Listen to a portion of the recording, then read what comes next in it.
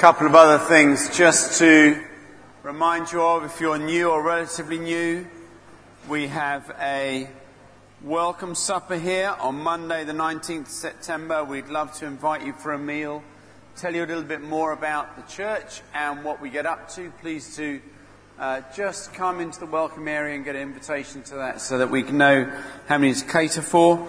And there's also tickets on sale for the barn dance this evening if you'd like to buy those.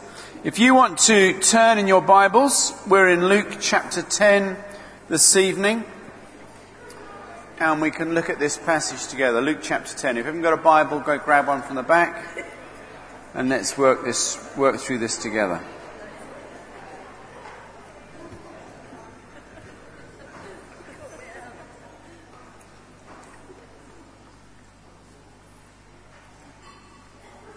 I'm going to read it to us to start with. The story, Luke chapter 10, verse 30. Verse 25, we're starting at the story of the Good Samaritan.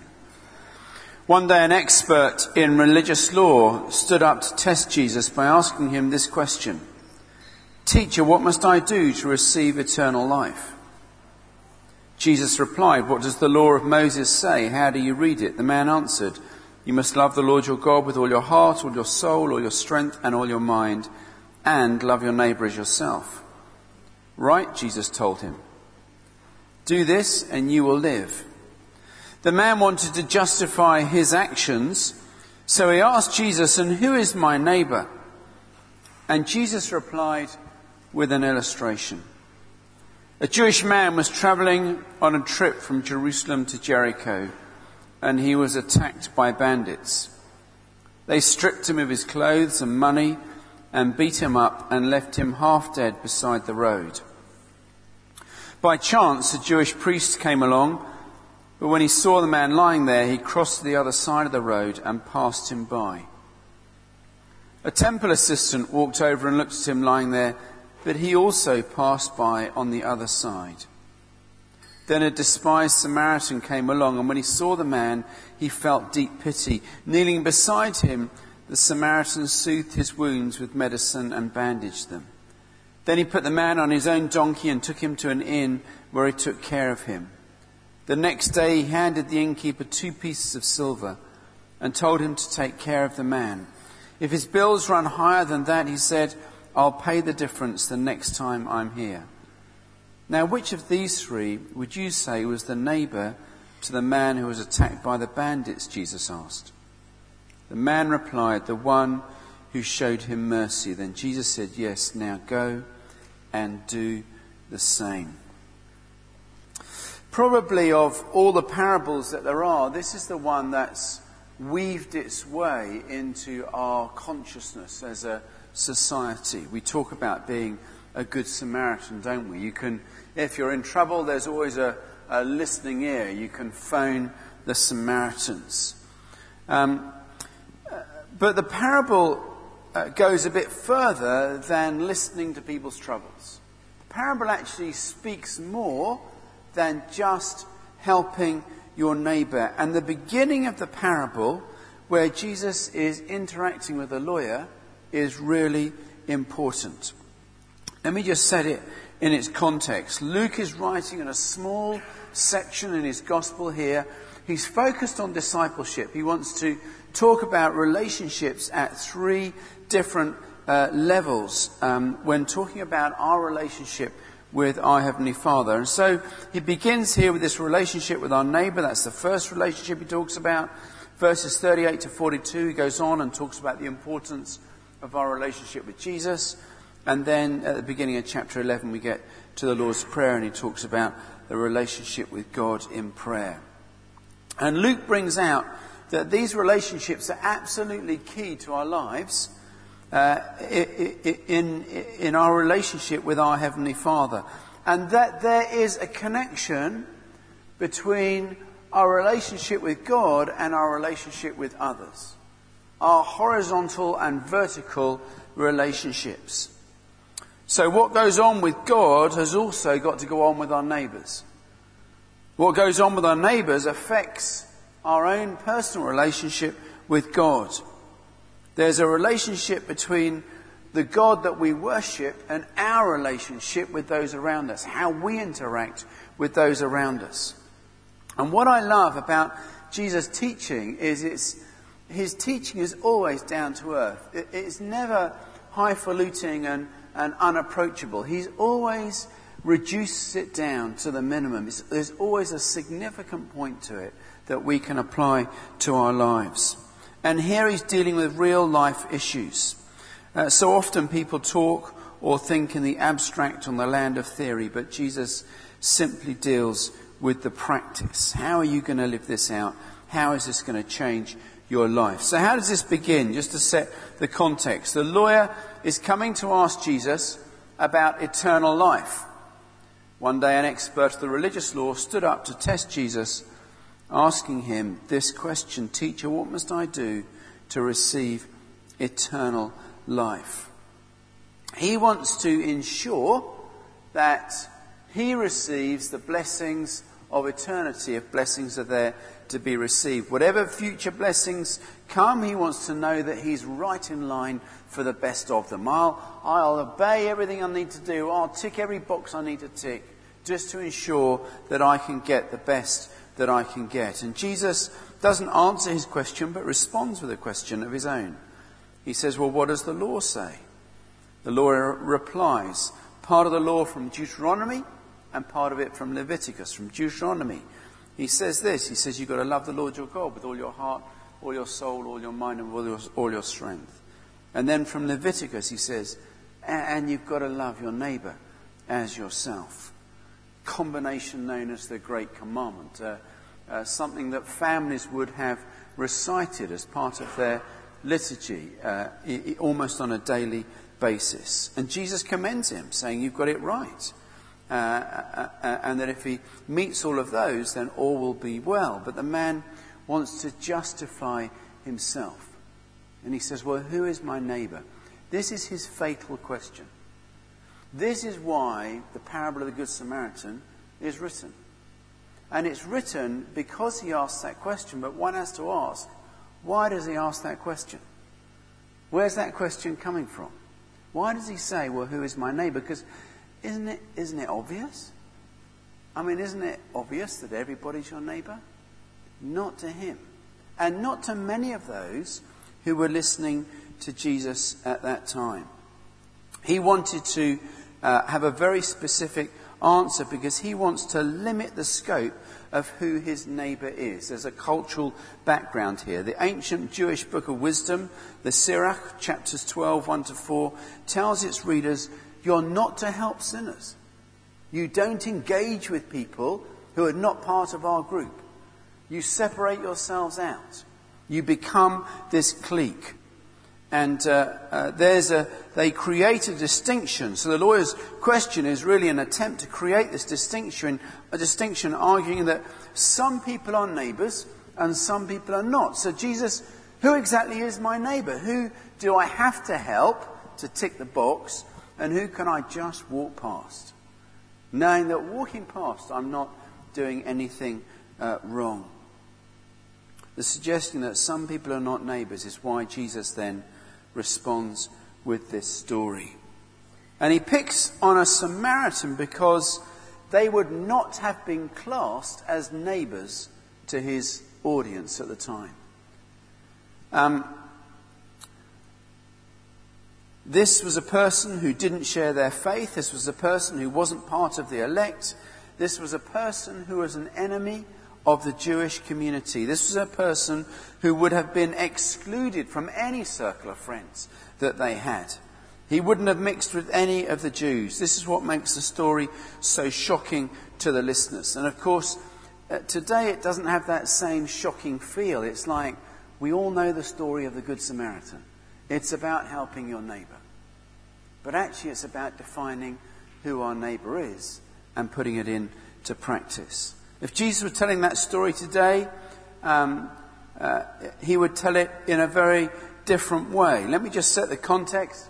If the road that they go down from Jerusalem to Jericho was a very dangerous road. It was known as the Blood Road. It was 17 miles long. It dropped in height 1,500 meters. and it was a place where muggings and deaths occurred with great frequency. People were killed there often, and we can deal with some of those issues a bit later on. So if he told the story today, Jesus might say, there was a Christian that went from Jerusalem to Jericho. And as he went by, some thieves came out and they mugged him and they beat him up and they left him for dead. But it just so happened that half an hour later, a Christian pastor came along. And the man opened one eye that he could and thought, help is on the way. But the Christian pastor went by on the other side. And just after him came a young adult pastor. And the young man who was lying on the road thought, at last, he won't mind. But he stuck his nose in the air and he walked on by the other side. And then, about half an hour later, a Muslim terrorist came along the road. And he stopped and he took off his own shirt and he bandaged the wounds of the Christian. And he looked after him. And he took him to the next village and cared for him. That's the level of shock that the listeners at the time would have been hearing. That's the hatred they'd have had. This person wouldn't help, surely. This person is against us. And Jesus says, no, it doesn't work like that. So this man falls among robbers, and thieves take advantage of him and strip him of his clothing and beat him and rob him, and he's left for dead and cast off at the side of the road. Two opportunities we know come along. A priest comes along. Every time I read this story, I think, why did he choose a priest? Couldn't he have chosen somebody else? But it's always a challenge, isn't it, when it's like, your name's there. Priest comes along and walks past. And then after him comes a Levite. He comes along, and if he hadn't helped, the man would have thought, well, at least the Levite would help. But he didn't help. He walked past as well. Now, lots of people have spoken on this, and they talk about the fact that, the priest and the Levite might have had some justification for walking past. They were especially concerned about being ceremonially clean. The law stated in Leviticus 21 that the high priest must not enter a place where there is a dead body. They must not make themselves unclean even for their father or mother. So they'd have absolutely nothing to do with a dead body. There's a commitment in his life not to go anywhere near someone who's dead. Even a regular priest would have been defiled if he touched something unclean like a corpse. And Leviticus 22 and Ezekiel 24 talk about that. But there are lots of other scriptures as well. The law's pretty clear about helping those in need, whether it be man or animal, friend or foe. Exodus 23 verse 4 reads this: if you come across your enemy's ox or a donkey that's strayed away, take it back to its owner. If you see the donkey of someone who hates you struggling under a heavy load, do not walk by, but stop and offer help. Do not twist justice against people simply because they're poor. Proverbs 25 reads this: if your enemy is hungry, give him food to eat. If he's thirsty, give him water to drink. And of course, the verse quoted by the lawyer, we've got to love our neighbours as ourselves. And then Leviticus 19, never seek revenge or bear grudge against anybody, but love your neighbour. I am the Lord, you must obey these laws. So placing religious purity over helping a person who was possibly still alive was wrong whichever way you look at it. So we know that the priest and the Levite in this story had no justification for walking past in the way that they did. And it's at this point that Jesus' listeners would have been expecting him to talk about the Jewish neighbour who came along, but he doesn't. This is where he introduces the Samaritan. And it says this in verse 33, then the despised Samaritan came along. the despised Samaritan. Jesus reminds them of their hatred. Why so despised? The Samaritans were particularly hated in Jesus' day. They lived in an area south of Galilee, north of Judea, part of the old northern kingdom of Israel. The story that goes, it says that sometime between 6 and 9 AD, during a Passover, some Samaritans had deliberately scattered bones in the Jerusalem temple in order to desecrate it. Already they were enemies, but now they had abused the Holy of Holies of the people of God. And now there was absolute outrage and hatred for them, and they didn't associate with one another. And so Jesus brings in this person to this Jewish lawyer and this audience that are listening and says, and the person you hate most, the person you hold against you, he's the one who stops. And they'd have heard that as a real cutting remark against them. But the Samaritan doesn't move over to the other side. He sees the wounded man and he takes pity on him.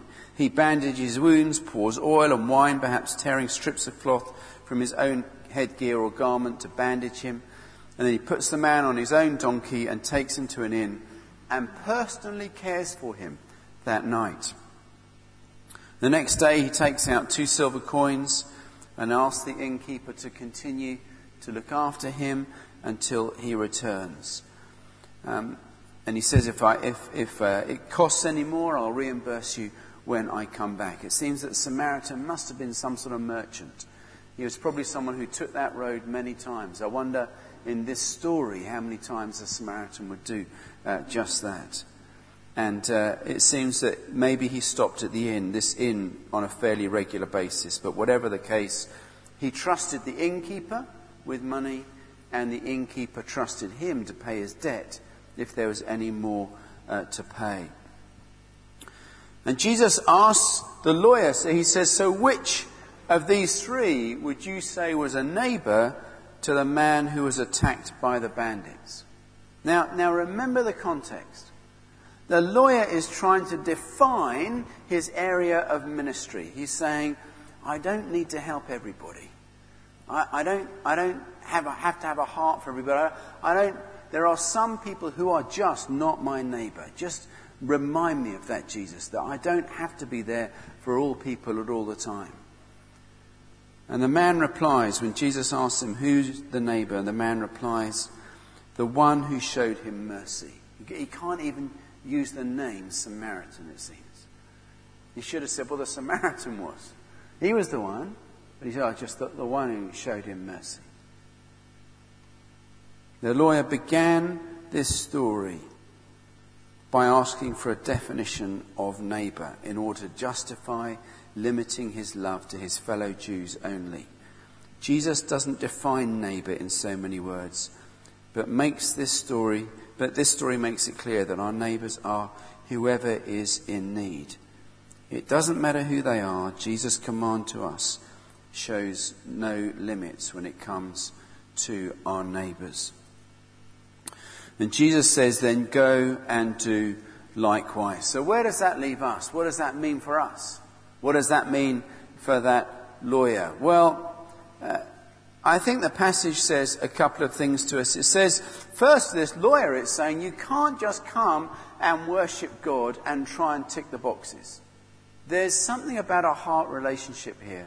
There's something about embracing something of the relationship with God that says there's a world out there that needs loving. Jesus lived it in his own life, didn't he? He reached out to those who are on the edges of society. That's where the change happened. He reached out to the outcasts. He reached out to those who were broken. He reached out to those who needed a friend, and he included them. What we do demonstrates our faith. James says, doesn't he? He says, show me your faith by what you do. You can't separate those two out. And Jesus' ministry didn't separate them out either. We've got to care for the broken and the needy. We've got to reach out to those who are struggling. We've got to pick up those who are down. We've got to walk with the wounded. We've got to include the excluded. The thing is that, like this lawyer, sometimes we look out and we think the problem's vast. The problem's so big. What do we do about it? How do we begin to make a dent in it? How do we begin to do something about it? Well, the Jackie Pullinger, who has got this incredible ministry in Hong Kong, she said this at a few years ago at a conference I was at with her. She said that you may not be able to do everything, but you can do something. And by everybody doing something, an awful lot gets done. But by people being paralyzed by the size of the problem, nothing gets done. And you know, what was so powerful about that was that she went, and the vast problem of addicts in Hong Kong and the community in which she went to minister was colossal. And she went in ill-equipped, untrained, to go and deal with this massive problem. And the legacy of her ministry is fantastic. The lives that she has seen change. So we're to do something. And it seems to me that sometimes people with needs will come across our path, and other times we can put ourselves in their way and come across their paths. Maybe you pass someone who's hungry. Maybe there's an elderly neighbour who needs a visit. Maybe there's a single mum who needs a sitter. Or there's an untended garden that needs a hedge cut. Those things that are just around us, where people come across our paths in the everyday things of life, but also where our paths cross needs, so where we can step in and help those with needs. The ministry of Besom, helping people in our community, or Choices, helping those who are pregnant, or the soup kitchen, those who are homeless, where there's food. There's lots of opportunities where we can put ourselves in the way of those who need help. And in so doing, we can bring something of the light of Christ. And I know that actually, when you do something like that, it feels so good. You do it because there's a need, and you come away thinking, well, I don't know, but I think I got more out of that than those who didn't have food and were given food. I came away in some way feeling richer and warmer and better for it because I helped those in need today. Let's be not like the lawyer who's more concerned with ticking the boxes and get to heaven, but let's be like Jesus, who was very concerned of bringing heaven to earth and doing it in a very practical way. So we can't just come to worship, it's got to be shown in practice. Secondly, it's going to cost us. The Samaritan here, it cost him. He had to stop. Maybe it cost him his clothes. Maybe he had to rip some of his clothes up to make bandages. It cost him a walk to the inn. I don't know how far that was from how far along the road he was. It cost him when he looked after the person at the inn. He wouldn't necessarily have expected anything to come back from that. You know, the generosity, Jesus' generosity in his life, he always had time for people. He always made space for people. It seems that he always allowed for people. It will cost. But in costing us, it's about seeing something of the kingdom come. And not only will it cost, but it's also our calling. It says this in Micah chapter 6. It says, "O people, the Lord has already told you what is good, and this is what he requires, to do what is right, to love mercy, and to walk humbly with your God." That's what God requires of us. He requires of us to be people of mercy. He requires of us to be people who will reach out and help. He requires of us that we would extend a hand of generosity to others. And just earlier in Luke, before he got to this, and maybe this lawyer wasn't there when Jesus was giving this sermon, but at the Sermon on the Mount he says this, "But if you're willing to listen, I say to you, love your enemies. Do good to those who hate you. Pray for the happiness of those who curse you. Pray for those who hurt you. If someone slaps you on one cheek, turn the other cheek. If someone demands your coat, offer your shirt also. Give what you have to anyone who asks you for it. And when things are taken away from you, don't try to get them back. Do for others as you would like them to do for you. He says, love your enemies. And here he challenges this young lawyer who asks, who's my neighbour? I just want to check the boxes. I just want to do the irreducible minimum. And Jesus says, no. The kingdom of God is vast. And your neighbour is anybody who's in need. Just do something. And in doing something, the kingdom of God will come. We're going to have communion in a second, but just before we do, let's stand together, shall we?